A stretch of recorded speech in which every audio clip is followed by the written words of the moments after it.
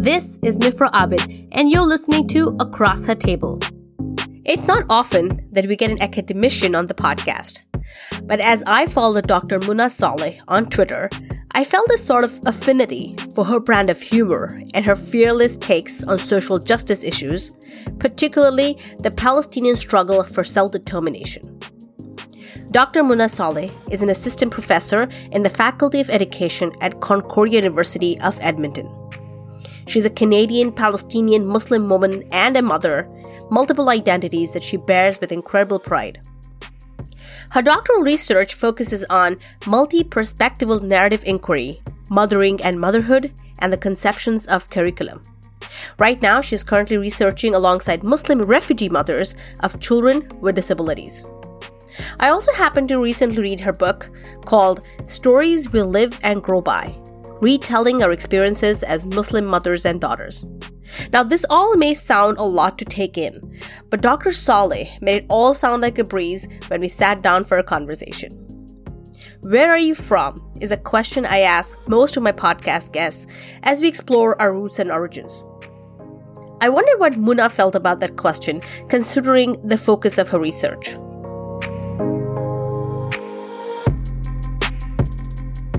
Well, typically, here's the thing. I don't mind the question. It really depends on who's asking it, the spirit, the context. There's a lot of ifs. So obviously, you asking it, I will be honest and tell you a little bit of my history. But for the most part, when people do ask that question of me, because as a woman in hijab, like the automatic assumption is that you're from somewhere else, right? Mm-hmm. You're not from here, and that's not a bad thing, but it's the assumption, right? That gets me. It's the assumption because we know that it's a racial microaggression a lot of the time, and people are making it clear they don't think that you're from here because of your skin color or how you're dressed and all of that. So typically, what I ask my students to do, because I'm a pre-service teacher educator, is I say rather than asking anybody where you're from, honestly, just ask them, what would you like to share about yourself? Mm-hmm. And that is just the way that you can open, that way that it's not you setting the terms and the framing. But like I said, it really depends on the context. And obviously this podcast it's a running theme. Mm-hmm. So anyways, and typically I try to be really facetious, and I'll say something like, I'm from the north side. Cause here in Edmonton, the north side's known as being a little bit more of a tougher area, which I am from the north side. So anyways, so I'll give you a little bit of a history of my family. So I'm going to always, as usual, I always go back to Palestine. Even in my writing, in my dissertation, that's how I started, because it's so integral to who we are, and to our stories generally that we continue to live. And so Sitti, Allah Yarhama, was the one who really taught me about our stories. So that's my Grandma Shrifi, Allah Yarhama. And so both sides of my parents' families grew up because of Safad. So it's like on the outskirts. It's literally village on the outskirts of Safad. That's how it translates. And they were really happy, from what I understand, the family. And, they've lived there for as long as they could remember and made a good life, alhamdulillah. They were pretty well off because they were sheep herders and goat herders, and, they had orchards. And so, all the good stuff that, they remember from farming and being villagers. And so, until 1948 in the Nakba, it's the Great Catastrophe. That's the literal translation of Nakba, the catastrophe. And when they were expelled and violently, displaced from their homes by the newly created state of Israel's newly created armed forces. And so my grandmother had a bullet in her back, lived for the rest of her life from that one day. And what I remember her telling me, it was in May. And so anyways, they were refugees for the next couple of decades, actually, in Lebanon. They ended up settling in the Bekaa Valley. They walked all the way up in the stories about the trek. My grandma was pregnant with my dad, and then she was shot, and then she was taken care of, but the bullet stayed in her back. So anyways, they ended up making a life, both sets of the grandparents, in Bekaa Valley. And, they lived there until my dad ended up coming here through, he learned a trade, as an electric welder, because in Lebanon till this day, only certain, people, well, of course, citizens. So Palestinians till now are considered refugees in Lebanon. They have never attained citizenship, whether or not they were born and raised there. There's generations now that are still considered refugees. So you can't work in certain trades. You can't go to certain schools. You can't buy land. You can't open up certain businesses. And so really? Yes, still to this day. So my dad went to something that was, but we're very well educated because there's all of these educational institutions that open up for refugees. And so, alhamdulillah, over the years, many Palestinian children in Lebanon have gotten a really good education, but it's heartbreaking because they can't really do much with it unless they travel or they find a way to make it work within the constraints of the system that literally tells them they can't do much. And so my dad ended up coming here. He was thankfully able to come here to do electric welding in the early 70s. And then he went, we call it back home, even though it's not really home. I mean, they were still refugees there. And he married my mom, and then she came here, and then the late 70s, and then I was born in 80. My sister Saha was born in 79. And so we've lived in Edmonton all my life. So it's almost like you were twice displaced as a family, first from Palestine and then from Lebanon. And I'm really amazed that the restrictions for refugees and how they could, what professions they could choose is just mind-boggling. Yeah, and see, here's the thing. There's a lot of people who will give different excuses for it and reasons. They'll say, well, no, they want for the right of return and all of that. But how does that help people who are just trying to live their lives right now? Right. Mm-hmm. And so anyways, that is its own discussion for sure. But, and we love, our neighbors in Lebanon. And of course, they're always going to have a connection because this is literally where they were born. They were never treated as citizens, ever. Not even second class. They were never citizens. Mm-hmm.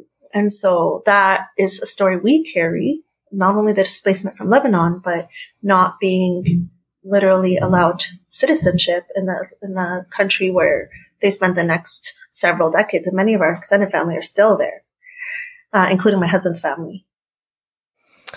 Did you ever visit Palestine? No. No? I wish. No, I wish.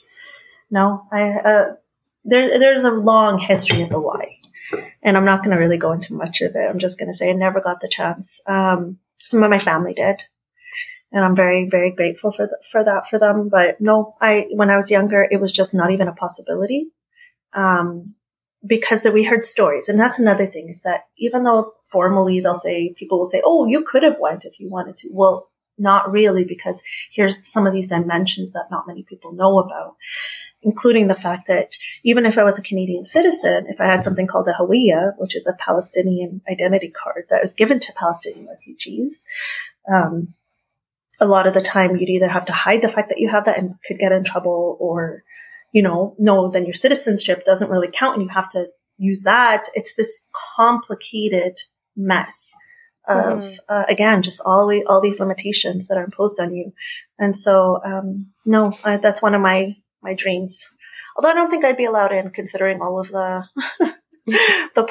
all of my posts and that are very, very critical of Israel as a settler colonial state. So, inshallah, one day.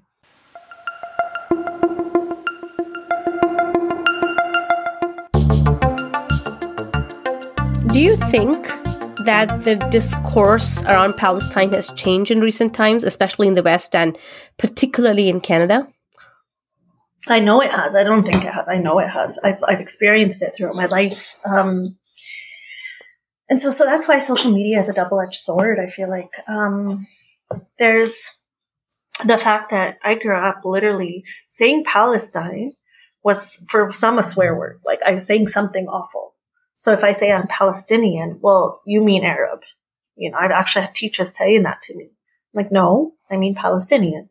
Because they wanted to, there was this narrative that we didn't even really exist for many in the West, right? Like that, it was the great story that was told was a land without a people for a people without a land, right? Completely erasing the millions who were already living there and who had roots for millennia. But there's also the fact that even other Muslims, right? Even other Arabs a lot of the time, because it depended on who you were talking to. So if I said that to a Lebanese person, there was also a lot of stigma around being Palestinian in the Lebanese community, because we were known as those that literally like started wars, or, you know what I mean? There was this story of us also in different communities, depending on what countries we settled in and what happened in those countries after many of us settled. And so it was like navigating a minefield a lot of the time when you were younger. Like, can I say who I am and where I'm from, or do I just stay quiet and, you know, avoid whatever might come my way? And it's in itself traumatizing, to be honest, because you were just not sure. You just saying that I'm Palestinian, what that was going to bring you. You know, I don't know how much of it has changed, and that my perception has changed too. I mean, I think it's really interesting to think about it in that way too, because I wonder how children today, Palestinian children today, are experiencing it. But I know over the years that I've gotten more bold in my assertions. I don't care if somebody's going to get uncomfortable with me saying that I'm Palestinian. Or if they're going to, you know, if there's going to be a pushback of some sort. And again, it's this attempt to erase that is so prevalent. And sometimes even in academia, it's happened to me. So where people said, well, Palestinian, like, you know, we're literally trying to deny literally that we exist. And I said, well, no, yeah, I know we're here. But I see, maybe because over social media, because I've never been on social media. It's only been these last couple of years that I've joined, you know, Twitter especially, and then also on Instagram. I was always somebody that's just kind of buried in my books. That's where I prefer to be. But I don't know. I've noticed that there has been quite a shift, like just this morning. And may he rest in peace, Desmond Tutu. I was watching CNN, which I don't know why. Like, I shouldn't be watching it, but my husband sometimes puts it on there, and I'm just too lazy to change the channel or to do anything else. So, anyways, there was this segment on CNN where one of the where the anchor person was talking about Desmond Tutu's advocacy for Palestine. Literally said the word Palestinian, which on CBC in Canada, they avoid saying, by the way, Palestine. And so I was like, oh, on CNN? You know, the fact that they brought this advocacy that many people could easily try to erase or gloss over, but the fact that they actually were talking about it, I was shocked, because that's not typical in mainstream media. And so, well, at least it hadn't been. And I think that what happened is that over the years, social media has brought some of the images, the stories, the things that mostly only Palestinian or people in, you know, in other places in the world that don't have that just completely censored, because it has been censored from the West for a long time. You know, like what some of the actions and the absolute massacres that have occurred hasn't been reported on in the West. You only know because you live there, or you know somebody who's lived through it, and so forth. And so I feel like there's been this shift, because people, like, you can't deny what you see with your own eyes. The fact that Israel had no problem in how many, you know, bombardments against Gaza, whole families, whole communities, whole buildings.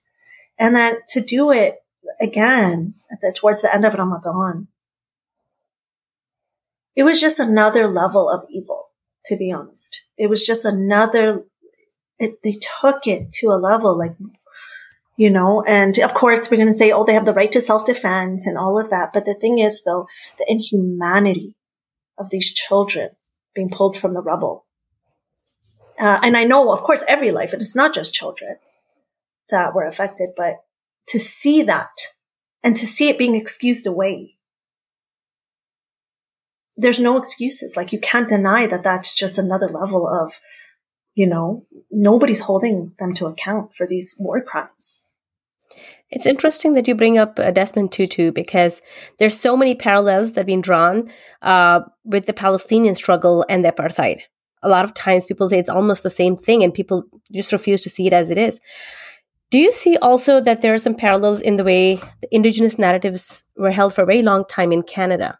I'm very, very wary of trying to make parallels, or look, there are similarities, of course, because they're both settler colonial contexts. Mm-hmm. They're very different settler colonial contexts. And so, of course, you have the struggle of Indigenous peoples of those lands, but it's a very different type of struggle. So this in Canada, and what is now known as Canada, the settler state of Canada, this has been going on for hundreds of years. This has been propped up, you know, through the settler colonialism of, you know, what is now known as America. And so it's interconnected. Whereas with Palestine, with Palestine, there is another history. It's about, and so I've been reading right now, The 100 Years' War on Palestine by Rashid Al-Khalidi. Mm-hmm. And I'm learning what I lost. So I thought I knew quite a bit of history, to be honest. I'm learning so much of what I didn't know before. So including, you know, the Zionist movement in the late 1900s, and you know, how the Balfour Declaration connected to that. So I highly recommend reading this. And so just so much of what happened in the lead up to the Nakba, because the Nakba wasn't a singular event. There was a story leading up to it, and it's ongoing in different ways, right?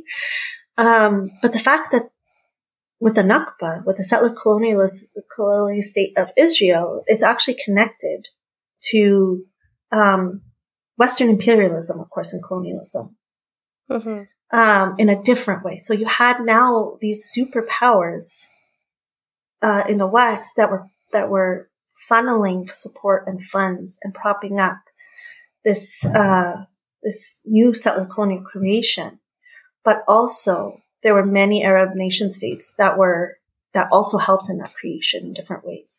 It's a complicated, you know, web of lies and deceit and, you know, erasures.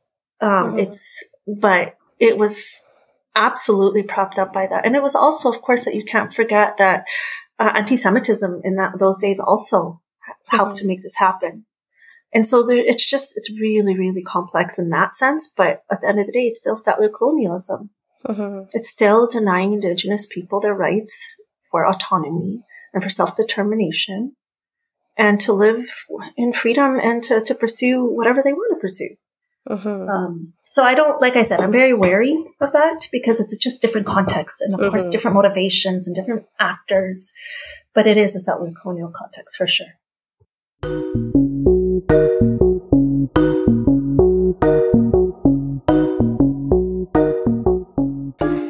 I want to just segue into something else now. Now, when you read your profile, you see that you're an academic, a scholar, an advocate, a leader. And when you think about those terms, you have to expect some very stodgy kind of intellectual personality. But then you go on your Twitter feed and you have this barrage of mom jokes, and you relentlessly trolling your sisters there. And it kind of makes people think, hey, wait a minute. Something doesn't go in my stereotype or my idea of what this person should be like.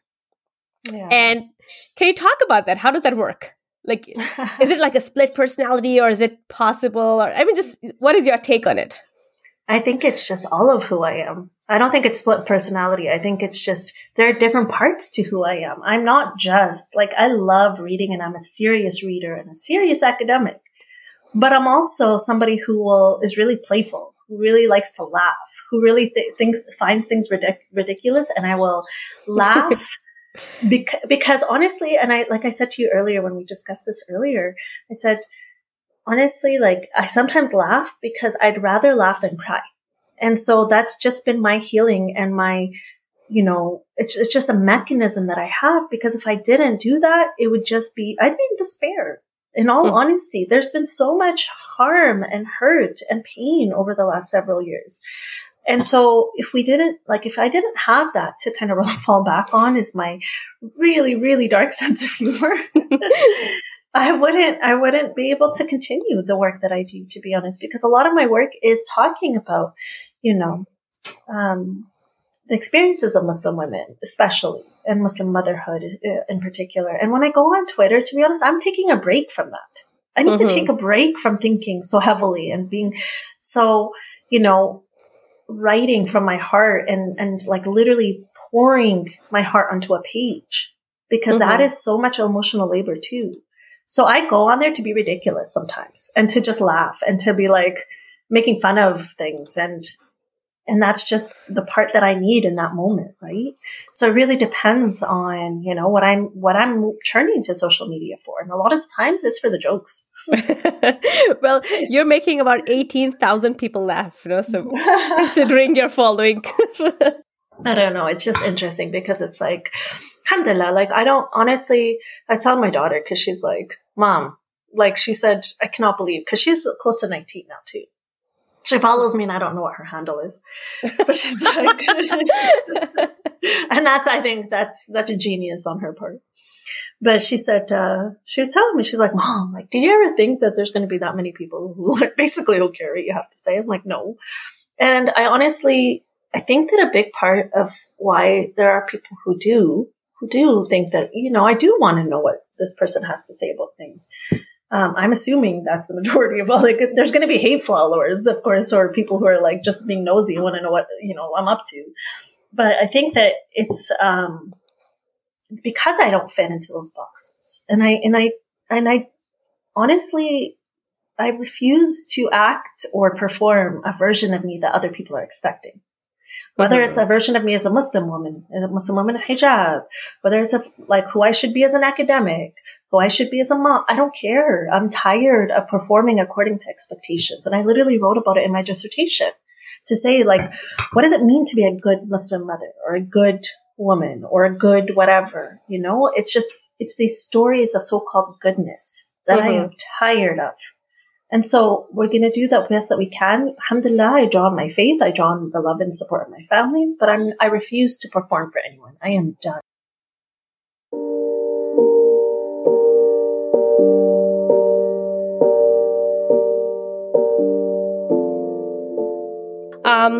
I want to move to a slightly different topic here now. And I know that you've already mentioned that you don't like to draw parallels between the indigenous experience and the Palestinian experience. I'm just trying to connect with what is like in the mainstream vocabulary these days. For example, the phrase post-generational trauma. And we talk about that in the context of indigenous people. And I was reading your book, and you make references to this. And I think my mind at that point was not so well versed with vocabulary in the field of social justice. And I was like, what is this thing? How can trauma be passed on from one generation to the other? Can you talk a little on that? Intergenerational trauma is literally this idea that, over time, trauma not only is complicated, but it compounds and it manifests in different ways. And so for residential school survivors, for example, the ways that they interacted with their own families, with their communities, and the scars, and so many of them brought home, and pain, and so all of that, it looks different for different people, intergenerational trauma. So like I said to you, my grandma was pregnant with my dad when she was shot. That has got to do something, to him, to her DNA, to, in the ways that not the actual change of the DNA, but, the ways that some of that is expressed. And I always wonder about that, to be honest, because she had 11 children, and 2 of them passed away. Allah yarhamhan. And Allah yarhamha, she was a wonderful lady, but, my grandfather had trauma as well. This was, I'm talking about my dad's side of the family. And so I wonder often, and then my mom's side as well. They also were violently expelled. And so you wonder about them. And then growing up as refugees and being told that they were nothing and that they weren't deserving of anything and basically being made fun of. And so all of these things that they grew up with, right? And then also Israeli warplanes flying overhead randomly in different times. And, just all of the things that they had to deal with over their own childhood and youth. And, what is that going to do to people? Like, what does that do to people? How are they treating each other? Right? There's a lot of unexpressed anger, I think, and heartbreak in the ways that it manifests in our families. I've been thinking a lot about that because, yes, we have a lot of love. But there's a lot of trauma that, we haven't really dealt with as a family, I don't think, and as a community for sure. And especially those that it's ongoing. Like so many people, it hasn't left because it's ongoing. Like when I see, and when my parents see, and when my grandparents, all before they passed away, when they would see the scenes and the videos and this is never going, it doesn't go away. It's not going to be healed because it's ongoing. So what does that do to you? Right? Like I could barely function when I was seeing videos and seeing, what was happening to Gaza in May. Like this is not something that is an abstract thing for many of us. Like we feel it in our bones. So I've been really thinking about that. So I've drawn the work originally of Mary Young, Dr. Mary Young. She talked about intergenerational trauma related to residential school survivors. And then I also, Resmaa Menakem talked about My Grandmother's Hands and intergenerational trauma. That was the title of his book, My Grandmother's Hands. And I can't recommend that book enough. Like some parts really didn't sit well with me, but I kind of like that because it makes me think about things in different ways that I never really thought. And I'm not sure what to think about it. And it makes me, it challenged me. And then there's, also, I forgot the Kirk, but he wrote, The Body Keeps the Score. And it's going to drive me nuts that I don't remember the author's name very well. But The Body Keeps the Score is talking about the science behind it. And so I've been really, really thinking about intergenerational trauma because I really think about, curriculum violence because I really bring it forward to, curriculum violence and how it's called Bessel van der Kolk. His name is Bessel van der Kolk for The Body Keeps the Score. But anyways, I'm thinking about curriculum violence, and that is a concept by Dr. Stephanie Jones. And the ways that we, some explicit and some we aren't even aware of in our classrooms. And the ways that we sometimes harm. And so for example, some of the extreme examples are when, for example, I don't know if you saw that video around that was making the circles a couple of months ago of that teacher imitating Indigenous, right? And so I'm actually using that video in my classroom as a pre-service teacher to say, this is an extreme example. Like you shouldn't need anybody to tell you this is wrong.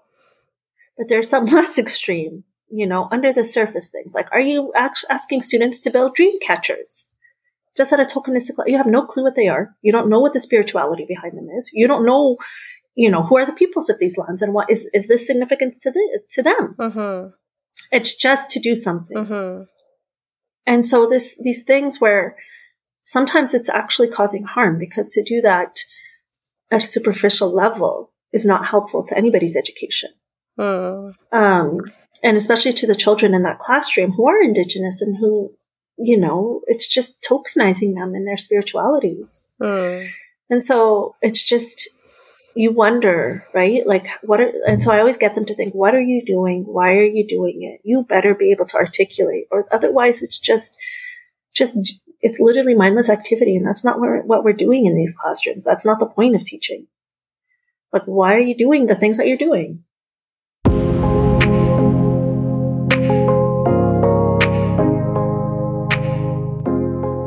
I'm thinking about that term again, curriculum violence. Like, this is a new term for me, and I'm trying to go back to my school days growing up in India as a minority. And I remember, now it's all coming back to me. There's this teacher, and she was a great teacher, but, sometimes there's some things which really stay back with you. And she kind of picked up on the few Muslim kids in the class. And she's like, did you know that your forefathers were forced into Islam? And at that point in grade 6, you don't know how to respond to that. And she went in further and said, I have a theory that all the bad and ills that have happened in India is because of the British and the Muslim invaders. And again, as a 6th grader, you just don't know how to respond to that. You start questioning, have my ancestors been all that evil? And then, unless you have this culture at home to fact check and go back and do your own reading, and alhamdulillah, that was a culture in my home. But I can't imagine how many people went back feeling miserable. Like I could go back to my home and speak to my parents, like, my teacher said this, is it true? And my parents would provide me with the resources or talk to me about it. But I'm not sure how many actually had that conversation going back home. And now when you say curriculum violence, it's just taking me back to those memories, which I haven't thought about in a long time. Yeah. And the thing is, though, I think we all can think of different things. And I tell my students, I guarantee you have examples of curriculum violence. Things that your teacher did that stayed with you, that hurt you, that caused you pain, that caused you humiliation, that made you embarrassed. It's not always, of course, right? Like, part of like a racist act. There's so many examples. Mm-hmm. And so, when you're engaging with students, you realize this, how long has it stayed with you, right? These things. Mm-hmm. Can you imagine, listen, there's times we're going to contribute. We don't even know. We don't know everything about every student. We can only do with, you can't, prevent this all the time. But what you could do is be thoughtful about what you're doing, why you're doing it, what you're saying, why you're saying it, understanding that each interaction is so important to that child, whether or not you recognize it. And so I think it's just trying to really think about engagement on a human level, right? Mm-hmm. Like always thinking about, yes, we have report cards due. Yes, I have to be outside for recess in a certain amount of time. Yes, I have, but this is a profoundly spiritual and human endeavor. Mm-hmm. And so to really think about it in that way, to constantly remind, even at the post-secondary level, for example, I said, you all see how I'm very, with my students, I'm very careful, mm-hmm. right, with what I say and do and all of that with them. And I say, if I'm doing that with you as adults, mm-hmm. can you imagine, how the importance of this with children, right? Like children who need, to be validated, mm-hmm. who need to be seen and cared for and, accepted and all of who they are. So, and what do you say to people? You just mentioned that you're very careful with your students, and we have this rhetoric that keeps coming. Oh, we have to walk on eggshells all the time. You can't say anything these days. Like, I remember when the Don Cherry controversy broke out, and I was in a group of people on the table, and someone said, "Oh, you can't even say anything these days without being called a racist. So the best thing is not to shut up and not say anything at all." And honestly, in the moment, I didn't know how to respond to that, because I was the token immigrant person on that table.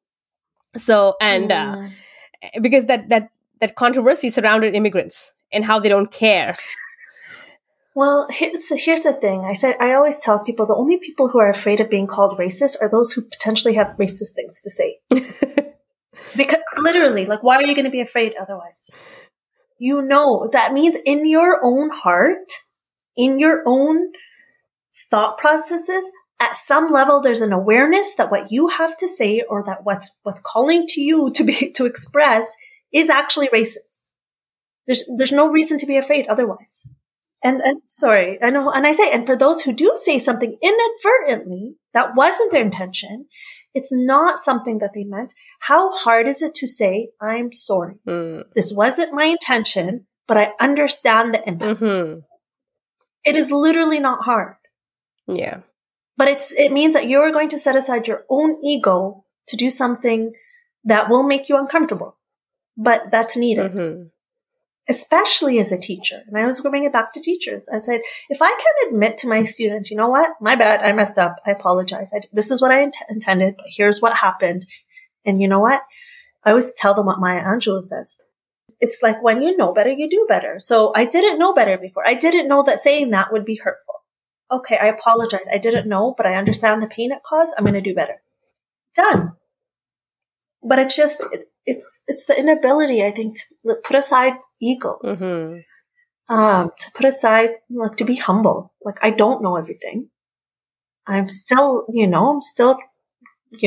navigating life just like everybody else. There's so much I don't know, for example. Like, I don't know a lot about my students. And there's times where I say something that was really, in hindsight, as much as I try to be careful, that it's going to be really insensitive. And you acknowledge it and you move forward.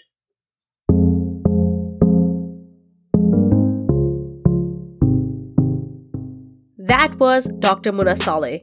You'll often find her throwing massive shade at her sisters on Twitter, and you will sometimes find me joining in the fun.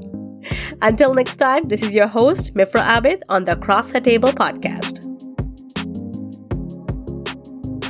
Our podcast is available on Spotify, Apple Podcasts, Google Podcasts, iHeartRadio, and basically wherever you get your podcast from.